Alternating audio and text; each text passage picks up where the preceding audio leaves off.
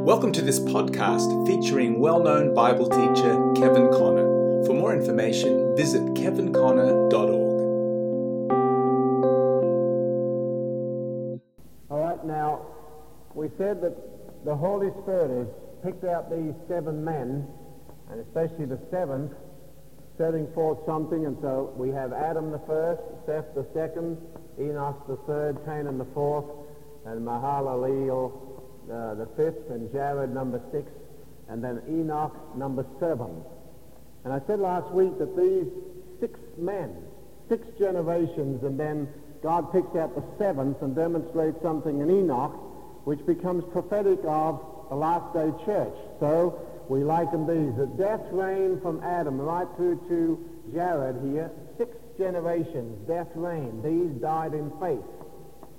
They didn't die in unbelief, but they died in faith.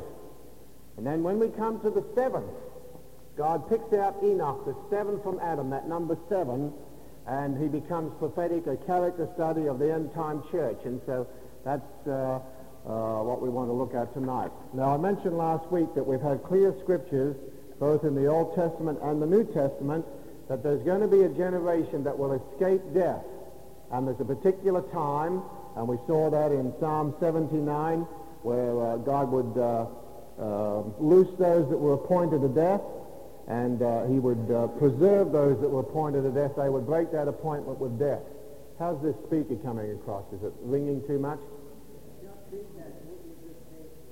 Yes, I don't know if somebody could operate that and maybe just adjust that. And anybody know how to work these little things? This is just a bad hole to speak in, that's all, so I'll try and keep my voice down and so it doesn't ring. Just they get excited about these things and they can't get excited with this thing. All right? Get excited? All right. Thanks, Gary. Just, I don't know which one it is. I'll just sort of talk a little bit and see if we can maybe turn it down a bit on that volume and see how I go on mine. But how's that? Is that all right? Everybody hear me now? Okay, that sounds good. Thank you. And if I get excited, I'll get a bit of volume. Okay, now, so I gave the 2 scriptures from the Old Testament, prophecy that God would loose those that are appointed to death. He would preserve those that are appointed to death. And even though Hebrews chapter 9:27 says it's appointed unto man once to die, God has prophesied that he would have a generation that would break that appointment with death. Then the clearest revelation that we have is in the New Testament in 1 Thessalonians 4, which we looked at, and 1 Corinthians 15, that Paul said, I show you a mystery, we shall not all die, we shall not all sleep. And also that he said, we which are alive and remain unto the coming of the Lord shall not precede them which are asleep. So there will be a company that's alive to the coming of the Lord Jesus Christ that will break the appointment with death. Now, I mentioned last week, and this is what I want to take up tonight, I don't believe that it's just because they are lucky enough to be alive at that time that they'll do that. But I believe that there'll be certain qualifications that generation will fulfill. And so I want to sort of go through some of those qualifications tonight, and trust that our session will be helpful to us all. So I've put on the overhead here a character study of Enoch as a type of the last day church, and 9 little sub-points that we're going to look at here. So see if we can use the overhead.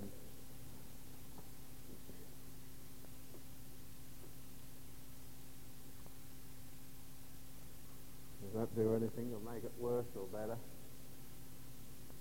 How many can see that? Good, okay. Well, I'll mention it as we go through here. So I have 9 little points we're going to take, and we're looking at on Enoch as a character type of the last day church. And just mention again what I said last week as we were going through this. God has let death reign from Adam through to Jared, and suddenly it's like God says to Enoch, well, you're number 7.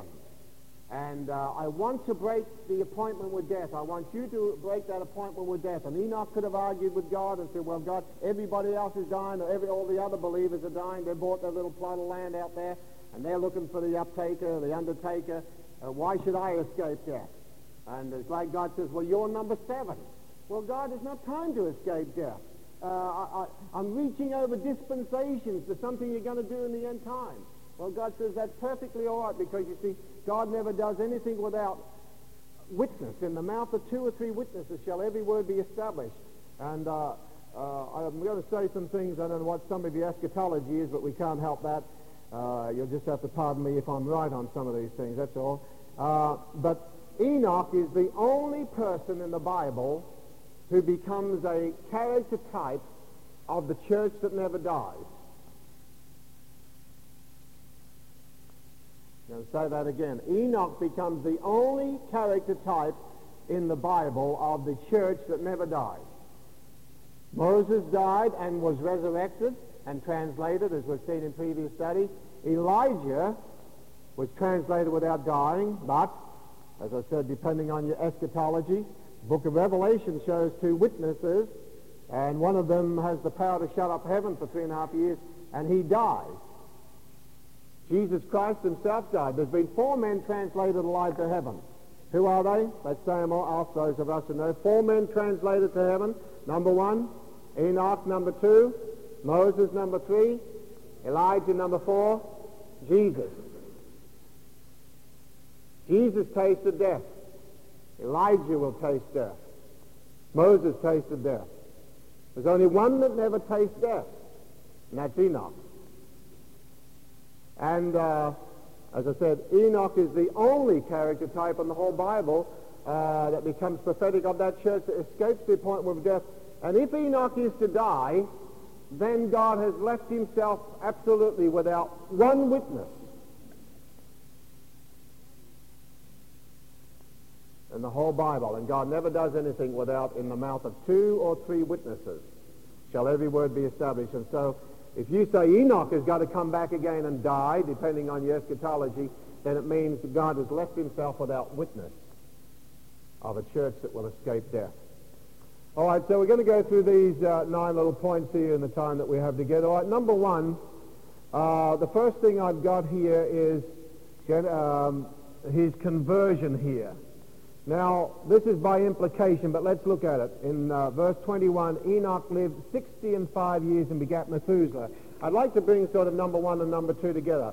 Let's face the fact here that Enoch, though he's in the godly line, he was born a sinner. Everybody born of Adam's race, in Adam we all die, in Adam we all sin. So when Adam fell, we all fell. And so everybody born of Adam's race is born a sinner. So though Enoch was born in the godly line and in the godly house, yet he's born a sinner. You see, all of sin and come short of the glory of God, so he's born a sinner, and just because he's born in a godly house doesn't make him a believer. It's like just because a person is born in a horse stable doesn't make you a horse either, does it? Well, I was born in a Christian home. Well, you can be born in a chicken pen. It doesn't make you a fowl, does it? So, though he's born in a believing home and a godly line, he's a sinner. It's quite evident that at the age of 65, something happened that brought about, I believe, his conversion, because the Holy Spirit picks this year out. Now, what happened there? We're told simply here that he begat Methuselah. Now, we can read these scriptures and miss so much of the truth here, but one of the commentaries bring out the interpretation of the names, and each of these names have some significance. Adam, red earth. Seth, a substitute seed. Enos, I forget. But each of these have the interpretation of their name is some significant truth that's stamped on the 6th generation. Enoch's name, as we'll see, has some significant truth too, pointing to the character type of the last day church. Now, Methuselah is born, and one of the commentaries say that Methuselah's name, which is very significant, means that when he is dead, the flood shall be sent.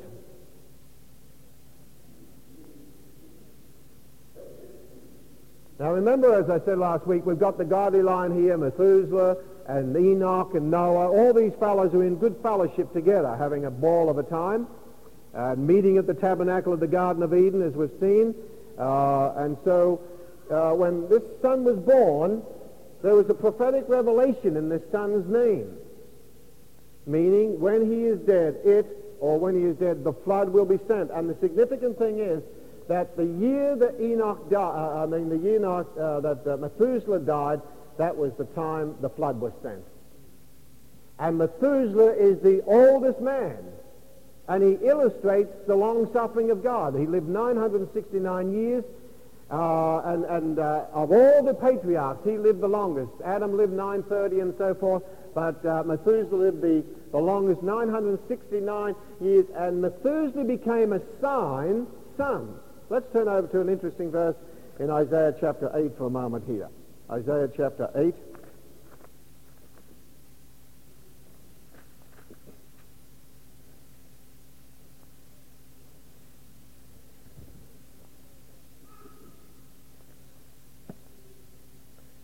Isaiah chapter 8 and verse 18, the prophet is talking here. And we find that, without taking time on these because we want to stick to our character study here, Isaiah was a prophet, his wife was a prophetess, and he had two children. Perhaps we ought to read verse 1 and 2 just to get the thought anyway. Moreover, the Lord said unto me, take thee a great roll and write in it with a man's pen concerning Maher-shalal-hash-baz. How'd you like a name like that? If I had a name like that, I'd certainly change it to Kevin. And I took unto me faithful witnesses to record Uriah the priest and Zechariah the son of Jeberechiah.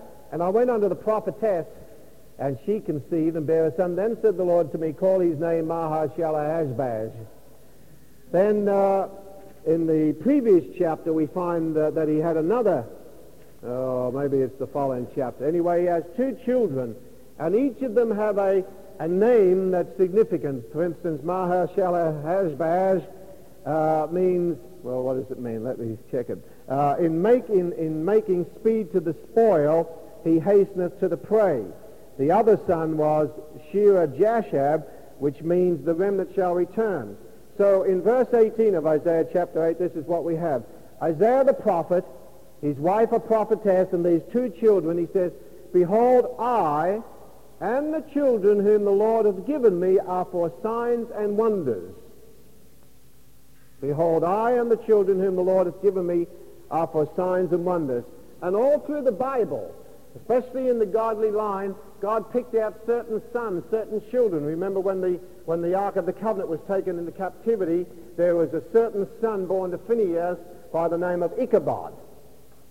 And what does Ichabod mean? Anybody remember? The glory is departed. So if you see that little brat running around in the place, you say, come here, son, what's your name? Oh, my name is the glory is departed. There is no glory. I'm Ichabod. What a beautiful kid to have running around in the tabernacle. Right? But he was a sign child. Right? And all through the Scripture, God gave the prophets and prophetesses and certain godly men certain children and gave them a prophetic name, and so those children became sign children. And so, as Isaiah says, behold, I am the children whom the Lord hath given me for signs and wonders. So here in the godly line, we have certain sign men. Seth was a sign man. He was a substitute seed because Cain had killed his brother Abel. And Enoch is a sign man. Methuselah is a sign man. Noah is a sign man. God picks out certain men, and in the interpretation of their name, they become sign children, declaring a message. So you say, come here, Enoch, what's your son's name? My son's name is, when he is dead, the flood will be sent. You see, there was no excuse for the antediluvian generation to reject, because they had the testimony of Adam, they had the testimony of these godly men, they had the testimony of Enoch, they had his translation, they had the witness and preaching of Noah, they had the testimony of Methuselah. There was no excuse for any of the antediluvian generation being wiped out in the flood, because they had all the godly testimony. A man that's preserved through the flood, Noah, a man that's translated, raptured to heaven without dying, his sign son Methuselah. As long as that child lives, boy, Methuselah, when he is dead, the flood will be sent. I wonder how long he'll be living. 600 years, 700 years, 800 years, 900 years, 969, the long suffering of God. So he was a sign child. So it's quite evident that Enoch lived 65 years. Something happened when this son was born, in this prophetic name. When he is dead, the flood will be sent. So I believe we can point here to his conversion and this assigned son now. Number 3 here, his name means dedicated. Now, in applying all this to the end-time church, those who are in the church, the true church, will be certainly converted, that's for sure. They will be a sign generation, for sure. His name means dedicated. There was an Enoch in the ungodly line. There's an Enoch in the godly line. Don't get mixed up in the wrong Enochs. One Enoch was dedicated to self-will. This Enoch is dedicated to the will of God. Another meaning for his name is he is disciplined and well regulated. So Enoch, several meanings of his name: dedicated, disciplined, well regulated. So I believe it becomes prophetic of the church that is dedicated to the will of God, disciplined, and we're living in an undisciplined generation. The whole spirit of this generation is throw off restraint. Everything's throw off restraint. Let it hang out. Let it go. Let it rip. That the whole spirit, and that thing gets into the church. And always the tendency to slough off and become undisciplined. Well, if we're going to be in that Enoch generation, and if we are in that generation, then we're going to be dedicated 100%, sold out to the will of God. We're going to be well-disciplined, well-regulated. Going to be under discipline and have our life regulated by the Word of God. Amen?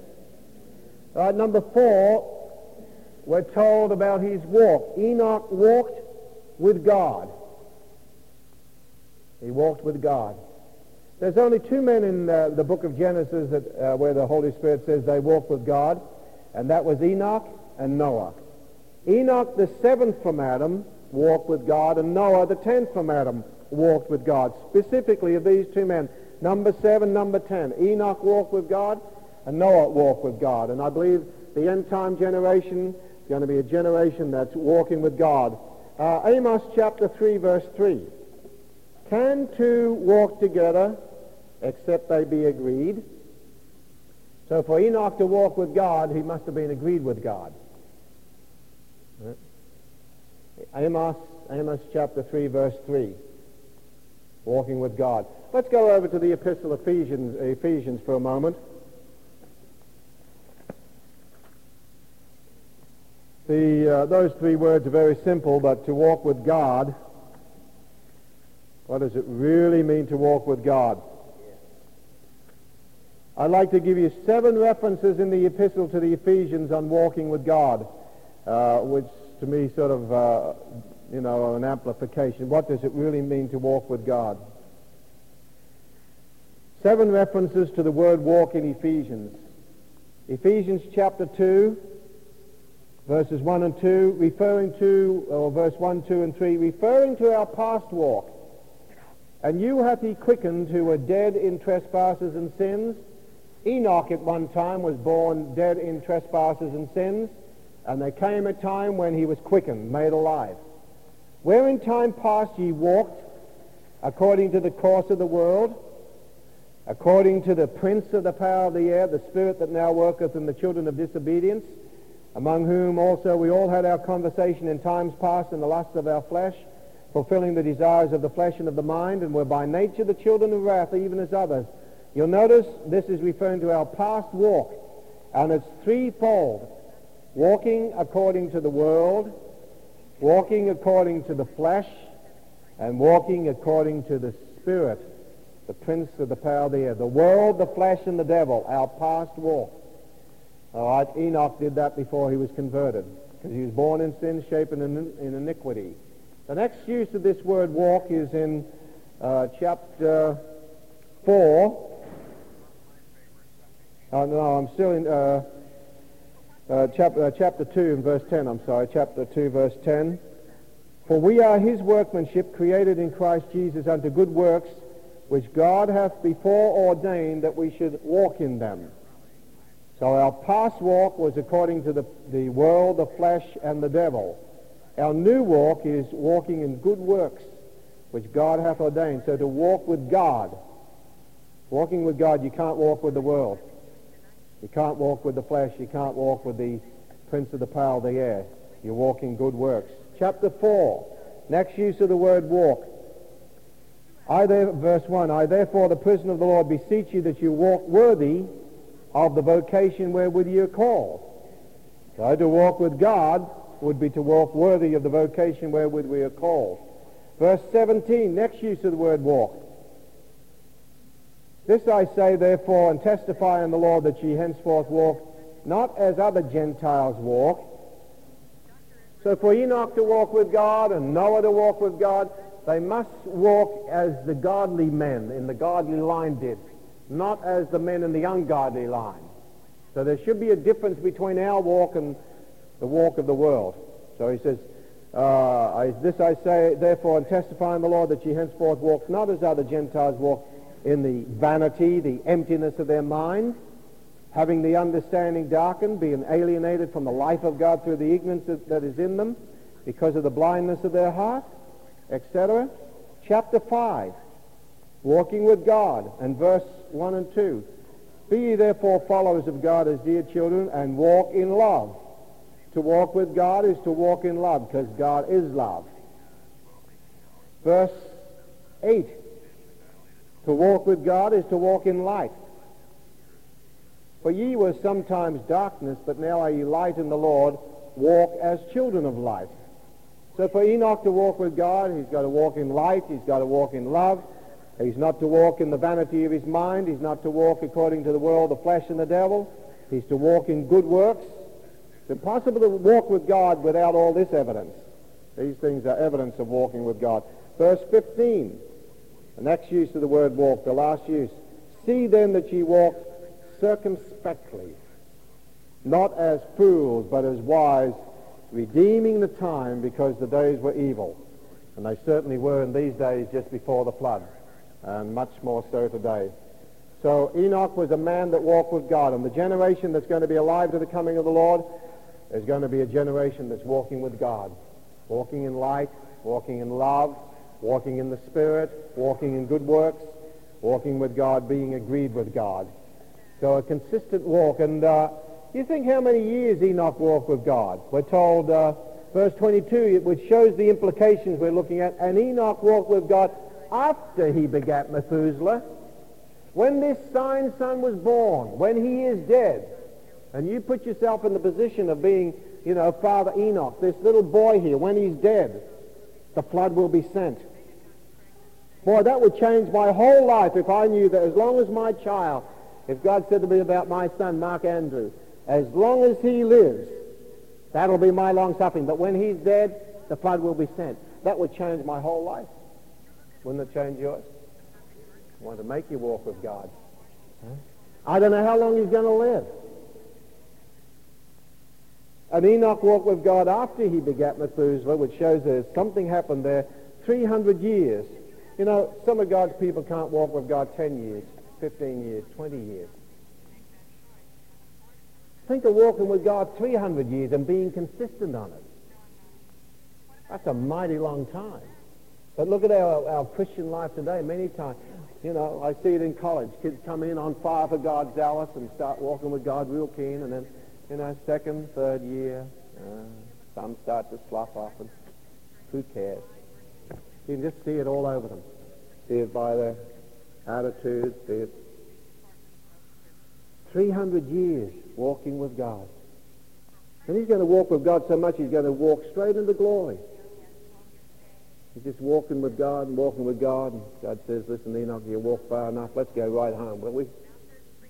Shoot right through to glory.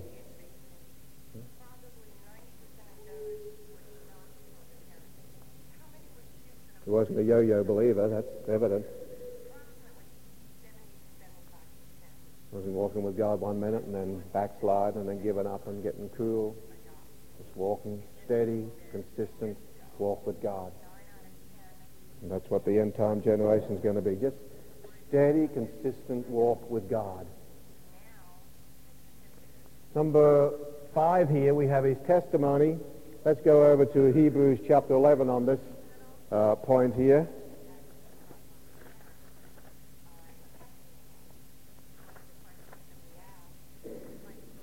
Hebrews chapter 11.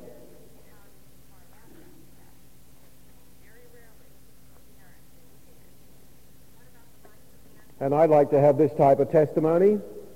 And this generation, this Enoch company, this Enoch church is going to have this testimony not after the translation, but before it. Hebrews 11 verse 5, by faith Enoch was translated that he should not see death, and was not found, because God had translated him. For before his translation he had this testimony, that he pleased God.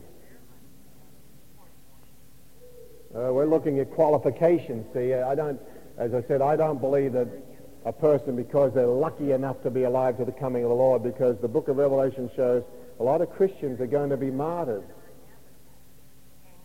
before the coming of the Lord. The book of Revelation shows a lot of tribulation saints, where some saints, they don't lose their salvation, but they lose their life. But the book of Revelation also shows that there's going to be a company that don't die. So why is it that at the coming of the Lord, before the coming of the Lord, some saints are going to die, not lose their salvation, but lose their life, and some saints are going to be preserved from death? Is God showing favoritism here? Why does he let some saints become tribulation saints and lose their life, and why does he keep some from dying at all? Isn't God, I thought God was no respecter of persons. How many know that God is a respecter of persons? Why is he, why should Enoch escape death when all these other godly people do? Why should there be a generation that escape that appointment with death? Just because they're lucky enough? Or do you think they're going to qualify? How many think they're going to qualify? So before his translation, he had this testimony that he pleased God. There's only two people that God specifically said that of. He said, this is my beloved Son, in whom I am well pleased. And he said it of Enoch. And you know, all through John's epistles, let's turn over to 1 John chapter 3, verse 22. Because you see, we are living in a generation that is basically and primarily self-pleasing. Self-pleasing is evidence of self-will. I'll just do what I like. I'll just please myself. And nobody's going to tell me what to do. And one of the signs of the last days is a self-pleasing generation. Enoch pleased God. 1 John chapter 3 and verse 22. I think that's the verse I want. And whatsoever we ask, we receive of him, because we keep his commandments and do those things that are pleasing in his sight. John chapter 8, verse 29. John chapter 8, verse 29.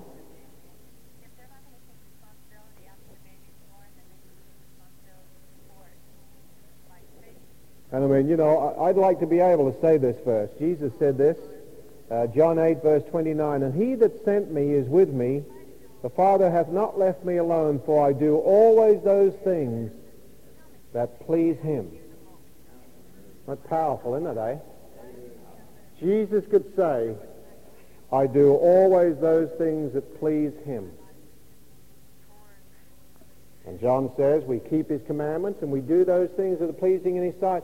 And you know, I believe if we would ask a question like this before we did anything, and sometimes when I'm counseling with students at that time and at certain times, and they ask me a question, well, would it be all right to go to this? And so the very fact that you have a doubt, if it's doubtful, it's dirty. The very fact you have a question mark. Whereas I think it's very simple.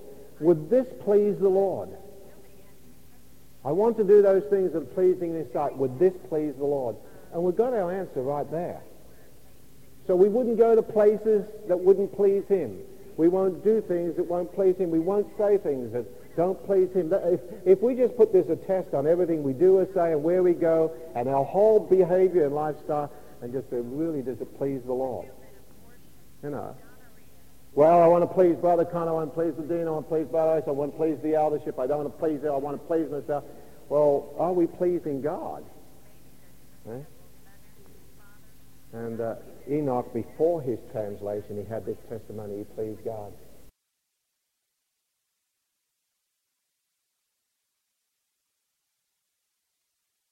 I'd like God to say that of me, wouldn't you?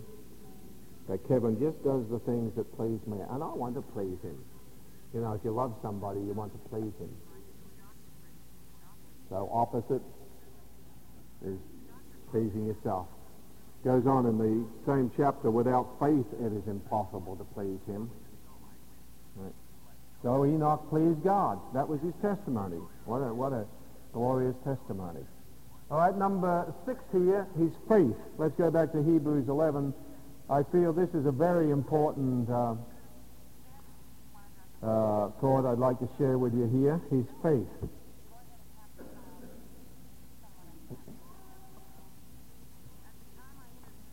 All right, we read verse 5 and 6 again. By faith Enoch was translated that he should not see death, and was not found because God had translated him.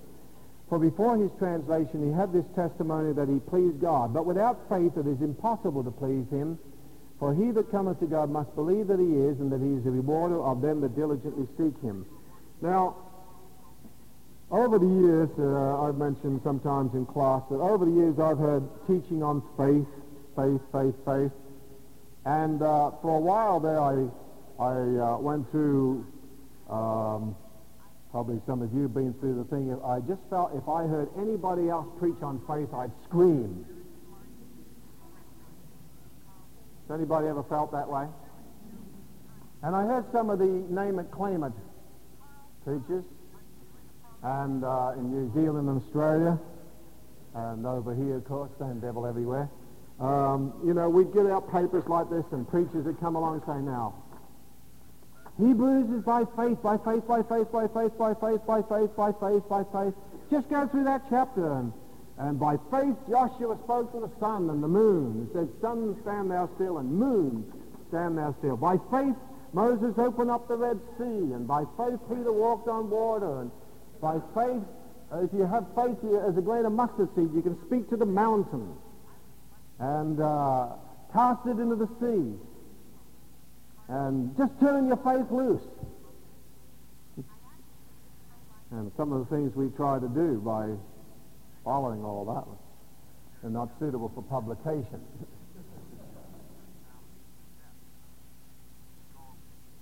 So I got pretty fed up with that, and especially after a few papers, you know, when you've got a little boy of about 7 or 8 years of age who's dying of leukemia, and you just run your hand over all his body, and his body is just filled with cancerous. And so you got all this faith preaching. You're going to speak to the sun. You're going to speak to the moon. You're going to walk on water. You're going to speak to the Red Sea. You're going to throw mountains around. And so, of course, the reason he couldn't be healed was because the mother and father were there. They were full of beef and unbelief. So Jesus put out the parents in one case. So if he did it, Jesus can do it. Just roll up your sleeves. We can do it. How many are feeling faith rising here? So we put the parents out, because they had the unbelief, not us. We were turning our faith loose. And then the boy dies in your arms. What do you do about it? So I began to seek the Lord on some of these things, and I had to reassess all of Hebrews 11. Because, you see, we're looking at something here. We're talking about not a generation that's lucky enough to be alive. Enoch could have come along, you know, and just said, I only believe. If I just believe hard enough, there's no such thing as death. Christian Science, neither Christian nor scientific. I remember talking to a woman in Christian Science once. She'd come out of the Baptist church and got into that thing. And I'd just been up the hospital. I was pastoring then, been up the hospital visiting someone who was sick. And she said, well, there's no such thing as sickness or death. I said, oh? I said, well, I've just been up to the hospital. And I said, all those people up in the hospital, are they sick? She says, oh, they only think they're sick. I said, well, you go and tell them that. And I said, there's no such thing as death. She said, no, death is an illusion. Death is just a thing of the mind. I said, well, what about Mrs. Baker Eddy? I said, didn't she die, or did she only think she died?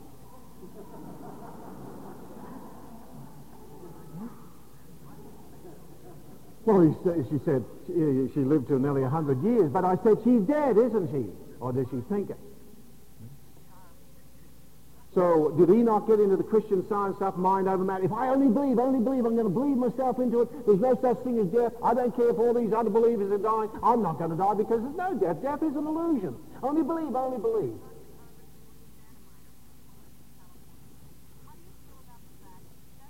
By faith, Enoch. Now, where do you get the faith? Okay, now let's go back to my other little things there. If we could, quote unquote, turn our faith loose, and every one of us in this room could do this, it'd be absolute chaos. Say, for instance, we could say, okay, let's grab hold of the Scripture. Now, believe it or not, this is faith building, what I'm giving you, because it's going to put your faith in the proper channel and proper source, and not a lot of the hocus-pocus that goes on today. Now, say, for instance, we could all turn our faith loose. Sister Sanders, and we could say, okay, grab hold of the Scripture. If you have faith as a grain of mustard seed, you'd say to the mountain. I'd like to reverse it. If you have faith as a mountain, you could say to the mustard seed, scram. No, but here's a little mustard seed talking to the mountain. I think we ought to have a mountain of faith to remove the mustard seed. All right, so we grab hold of that Scripture. If you have faith as a grain of mustard seed, you'll say, mountain, get out of my way. So Sister Sanders says, mountain, get out of my way. And all of a sudden, the mountain starts moving to Kevin Conner's backyard. And then Kevin Conner doesn't want it. He's got enough dirt there. And I say, mountain, get out of my way. And it flies into Nathan's backyard. And he doesn't want it, so he turns his faith loose. And then brother here says, son, stand still. Brother Ken says, son, move on. And someone, we've got worlds in collision, Milky Ways flying everywhere, mountains flying. Worlds in collision. It'd be absolute chaos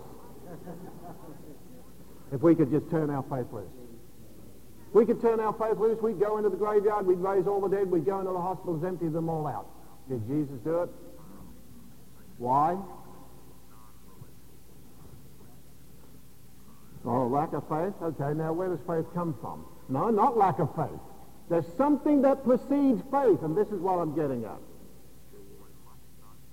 Romans 10:17. Quote it. Everybody quote it. So then, faith cometh by hearing, and hearing by a word from God. It is impossible to have faith without a word from God. And Enoch could have believed himself blue in the face, and nothing would have happened. Where did he get the faith from? God gave him a word. Let's just, while we're in Hebrews 11 on this dangerous subject, because I've got some things about faith that upsets a lot of people's faith because of its presumption. I go to verse 29, for example. There's a lot of faith teaching today that I find is unscriptural and anti-scriptural and brings people into absolute frustration. Verse 29 of Hebrews 11. By faith they passed through the Red Sea as by dry land. Now, Moses could have stood there with his little stick until he turned to a pillar of salt. Only believe, turn your faith loose. You Red Sea, open up, But the Red Sea would never have opened up if it wasn't God's will. See? He could have only believed himself blue in the face. But what happened in the rest of the verse?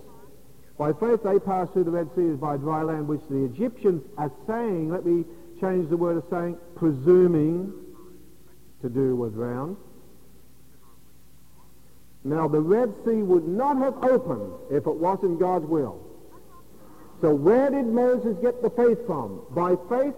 Faith cometh by hearing, and hearing by a word from God. And God gave him the word, and that word created the faith. Because God's word is his will. Okay? And we try to do these things, and see, the Egyptians, they said, they rolled up their sleeves like we hear a lot of faith preachers. Look, if Jesus can do it, we can do it. And if the Israelites can go through the Red Sea, we can. And my definition, Connor's definition of presumption.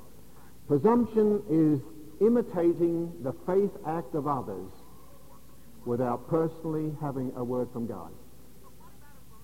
Presumption imitates the faith act of others without personally receiving the word from God. Remember one time in New Zealand, we were in meetings and Brother was preaching on this area, and he was preaching on Peter walking on the water. And there was a sister there, bless her cotton socks. She heard this message, just step out in faith. Now, how many people believe that Peter just stepped out in faith? Hands up. How many don't believe anything? How many believe that Peter... The trouble with you people, you know me too much now. Just step out on the water. Jesus said, step out on the water, and if Peter can walk on the water, I can do. So what did she do? She goes home and fills up the bathtub.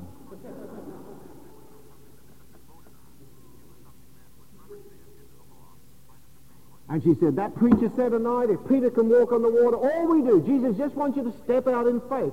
I get hesitant about that little expression now, unless we qualify. Oh, just step out in faith, step out in faith. Faith on what?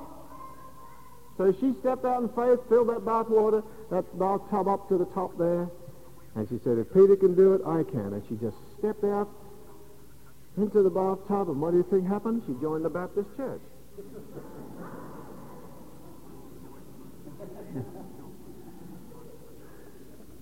Come back to the meeting very disappointed the next night and said, why didn't it work for me? Worked for Peter. Now say, for instance, when Jesus said to Peter, okay, out on the water, and all the other disciples said, well, look, if Peter can walk on the water, bless his socks, so can we. They would have been immersed. Because where did Peter step out on? He stepped out in faith on what? Jesus said, come. He didn't just step out in faith, he stepped out on the word. Because faith cometh by hearing, and hearing by a word. And anything else is presumption. Huh? Yes, sir. That's what I'm saying. Mm-hmm.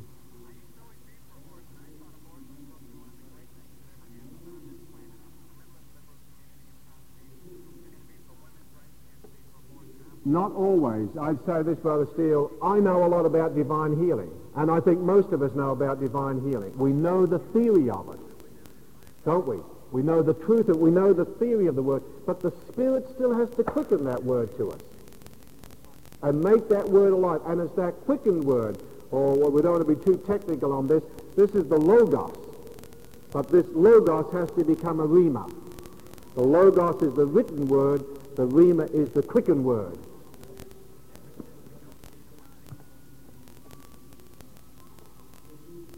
Right.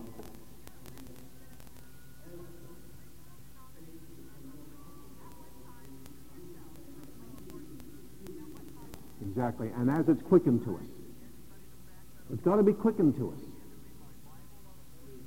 Otherwise we can know the Bible backwards and still not have faith. Right? We can study, look at the Greeks. And the Greeks and Hebrews knew the script. They knew Greek and Hebrew and crucified Jesus. They still didn't believe because they didn't let the word create faith.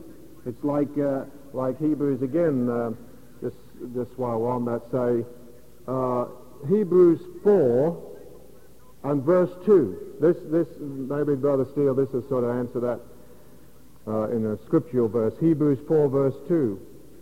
We'll take verse 1 and 2.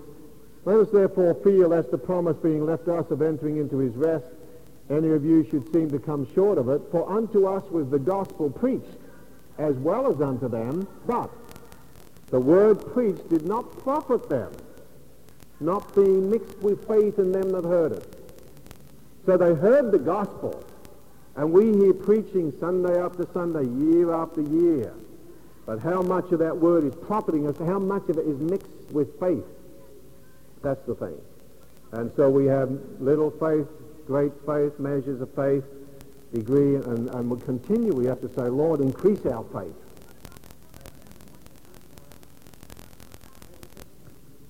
Mm-hmm. Mm-hmm. Say that again. Right. So we must read the Word. And as we read the Word, we pray that the Holy Spirit will quicken it. Because the Spirit inspired the Word, and He's got to quicken that Word. But if we don't read it, it's impossible to have faith apart from the Word. Faith cometh by hearing the Word, really hearing in here, not just this. Yeah?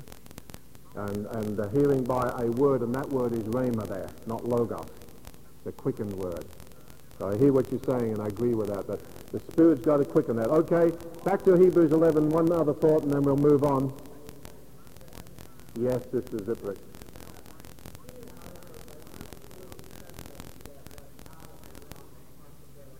Right. Who's this? Oh, when he walked on the water. Yes, but Jesus did give him the word. Right. Right. And mm-hmm. Mm-hmm. Right, but it has to quicken the faith, create the faith. Mm-hmm. Right. Well, the whole point I'm saying in this is that the Spirit has to quicken that word to us. Otherwise, it's an intellectual acceptance of a doctrine. That's what I'm saying. And that's what I'm saying here. By faith, Enoch. Well, where did he get the faith from? Right? Hebrews 11, one other verse here, and then we'll move on. Verse 8. By faith, Abraham, when he was called to go out into a place which he should after receive for an inheritance, obeyed, and he went out, not knowing whither he went. How many times I've heard people say, oh, I'm like Abraham, he just stepped out by faith, he didn't know where he was going. No. By faith, Abraham, let's say the next four words together, when he was called. Abraham just didn't say, I'm going to step out in faith. I don't know where I'm going. When I get there, I'll be glad. I'm following my father's footsteps. I'm following my dear old dad. You know, he just didn't do that. By faith, when he was called.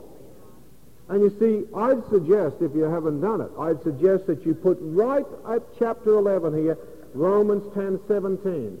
And in my own study, trying to sort out this confusion of faith, name it, claim it group teaching, I put that there, and I went through every case in this chapter, and when I checked back by faith, by faith, by faith, by faith, by faith, and did it in the light of Romans 10:17, faith cometh by hearing, and hearing by a word, I went back to every one of these persons' lives, and I found that God gave them a word. God gave them a word, God quickened the word to them, and that word created faith. Then they stepped out in faith on the word.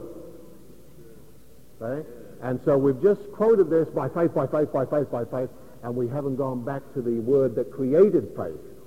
So I say Romans 10:17 is the key to this chapter. And if you can read the chapter in a new light after the night, as you read, say, okay, what was the word? By faith, Abraham and Sarah had the baby. Well, only believe, Sarah. If you believe, only believe, you can have twins. You can have a boy and a girl. You can have your baby right now.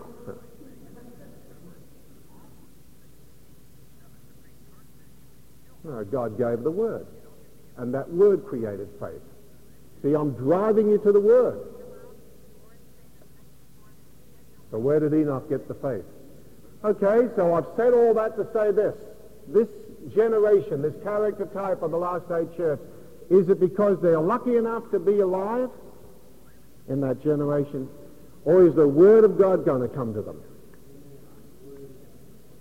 The same word that came to Enoch. Enoch, you walk with me, you please me, you have this testimony, you don't need to die. And that word's going to create faith. All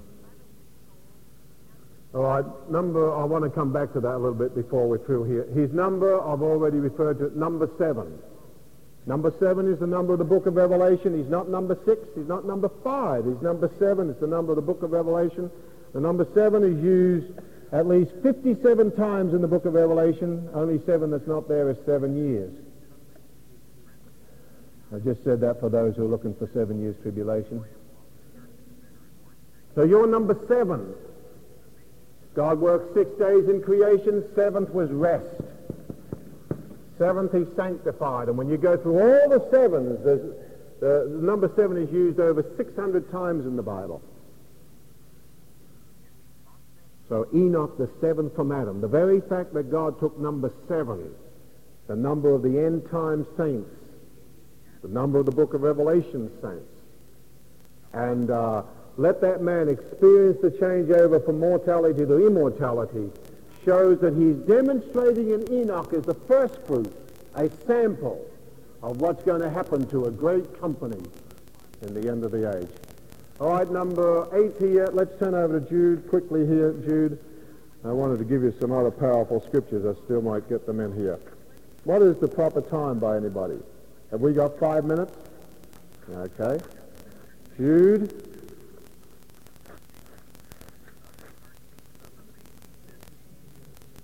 All right, Jude's message was twofold, as I've got up here. The Lord's coming and the Lord judging. Verse 14 of Jude, and Enoch also, the 7th from Adam, prophesied. So there was a prophetical spirit on this man. And we are, I believe, we're living in the most prophetical generation. I don't believe that ever in church history has there been such a prophetic spirit worldwide upon the church as has been in the last number of years, and it's going to increase. And so what was the prophetic spirit saying?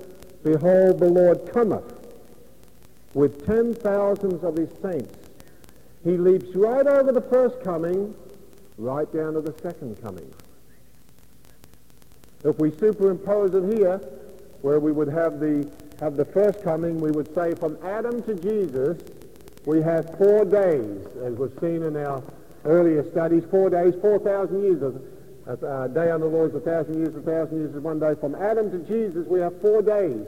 But Enoch, he leaps right over 4 days, 5 days, 6 days. He leaps right to the beginning of the 7th day and says the Lord's coming. So he bypasses the first coming. And he leaps right over in prophetic spirit to the second coming. The very fact that God has taken this man, number 7, and given him a revelation, not of the first coming, but of the second coming, shows he's a second coming man. He's a last day type church man. And then the second part of his message was judgment. To execute judgment upon all, and to convince all that are ungodly among them of all their ungodly deeds which they have ungodly committed, and of all their hard speeches which ungodly sinners have spoken against him. You'll notice all. Judgment upon all, convince all their hard speeches, and note the word ungodly used 4 times. Ungodly in character, ungodly in deeds, ungodly in speeches, ungodly sinners. 4 times. And so the end time church is going to be walking with God, pleasing God. Faith is going to be created in their heart to escape death. They're going to have a prophetic spirit upon them. They're going to be prophesying of the Lord's second coming and prophesying of the judgment that takes place at the second coming. All right, number 9, our last point is translation. Translation, simply means a cross. He was taken across. He experienced the changeover from mortality to immortality and became a first fruit. Experienced being loose from the appointment with death. I'd like it just for our last 2 minutes to go across to the Gospel of John. And the Gospel of John, of all the Gospels, is one of the most simple Gospels and yet one of the most frightening Gospels to the truth about people never dying. John chapter 5. John chapter 5. I'm just going to rush through some scriptures real quick here.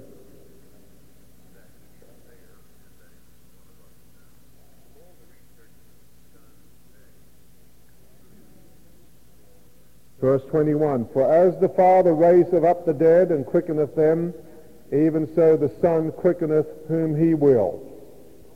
Verse 24, verily, verily, I say unto you, he that heareth my word and believeth on him that sent me hath everlasting life, and shall not come into condemnation, but is passed from death unto life. Verily, verily, I say unto you, the hour is coming, and now is, when the dead shall hear the voice of the Son of God, and they that hear shall live. We have one company there. We have another company in verse 28. Marvel not this, for the hour is coming in which all that are in the graves shall hear and live. All these that are in the graves will hear and live, but there's some that are living will pass from death to life. John chapter 6. John's gospel is unique to these two companies. The dead in Christ shall rise first, and we which are alive and remain like Enoch shall be caught up to meet the Lord. John chapter 6 and verse 50. This is the bread which cometh down from heaven, that a man may eat thereof and not die.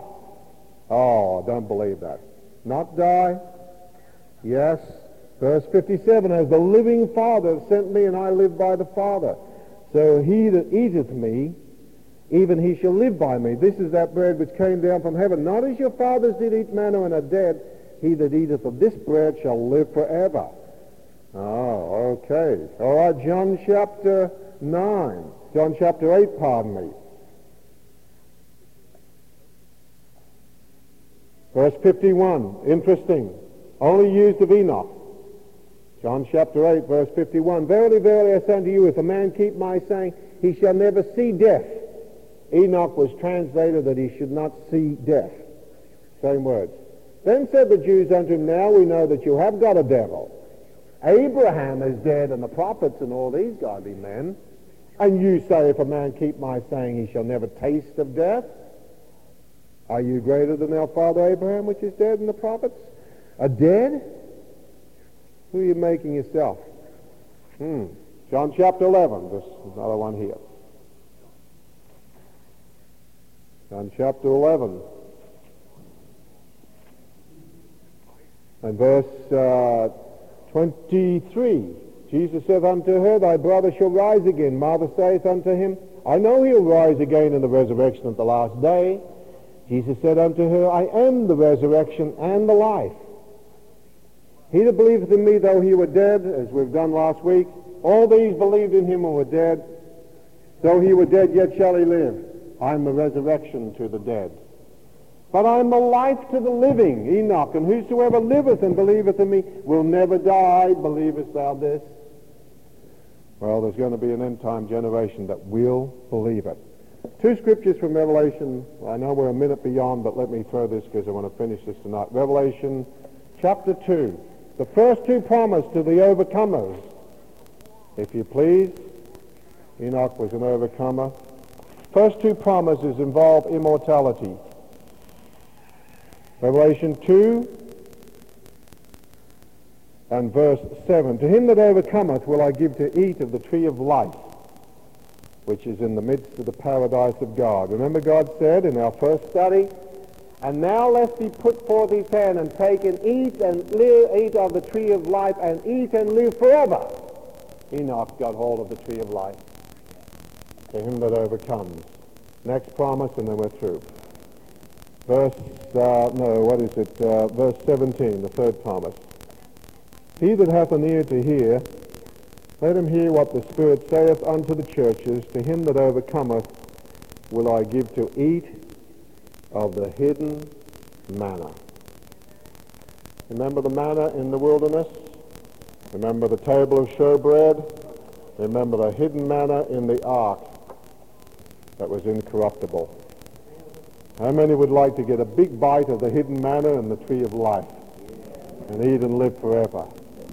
All right, that's going to be the qualifications and the character of that last day church. All right, let's bow our heads in prayer. Father, we just thank thee again for the privilege of feeding upon thy word. He said, man shall not live by bread alone, but by every word that proceedeth out of the mouth of God. May we eat this word and live by this word. May we walk with you and please you and have this testimony. And let your word create faith in our hearts for your end-time purposes. We ask in the name of our Lord Jesus Christ. And everybody said amen. Amen. God bless you. You're dismissed.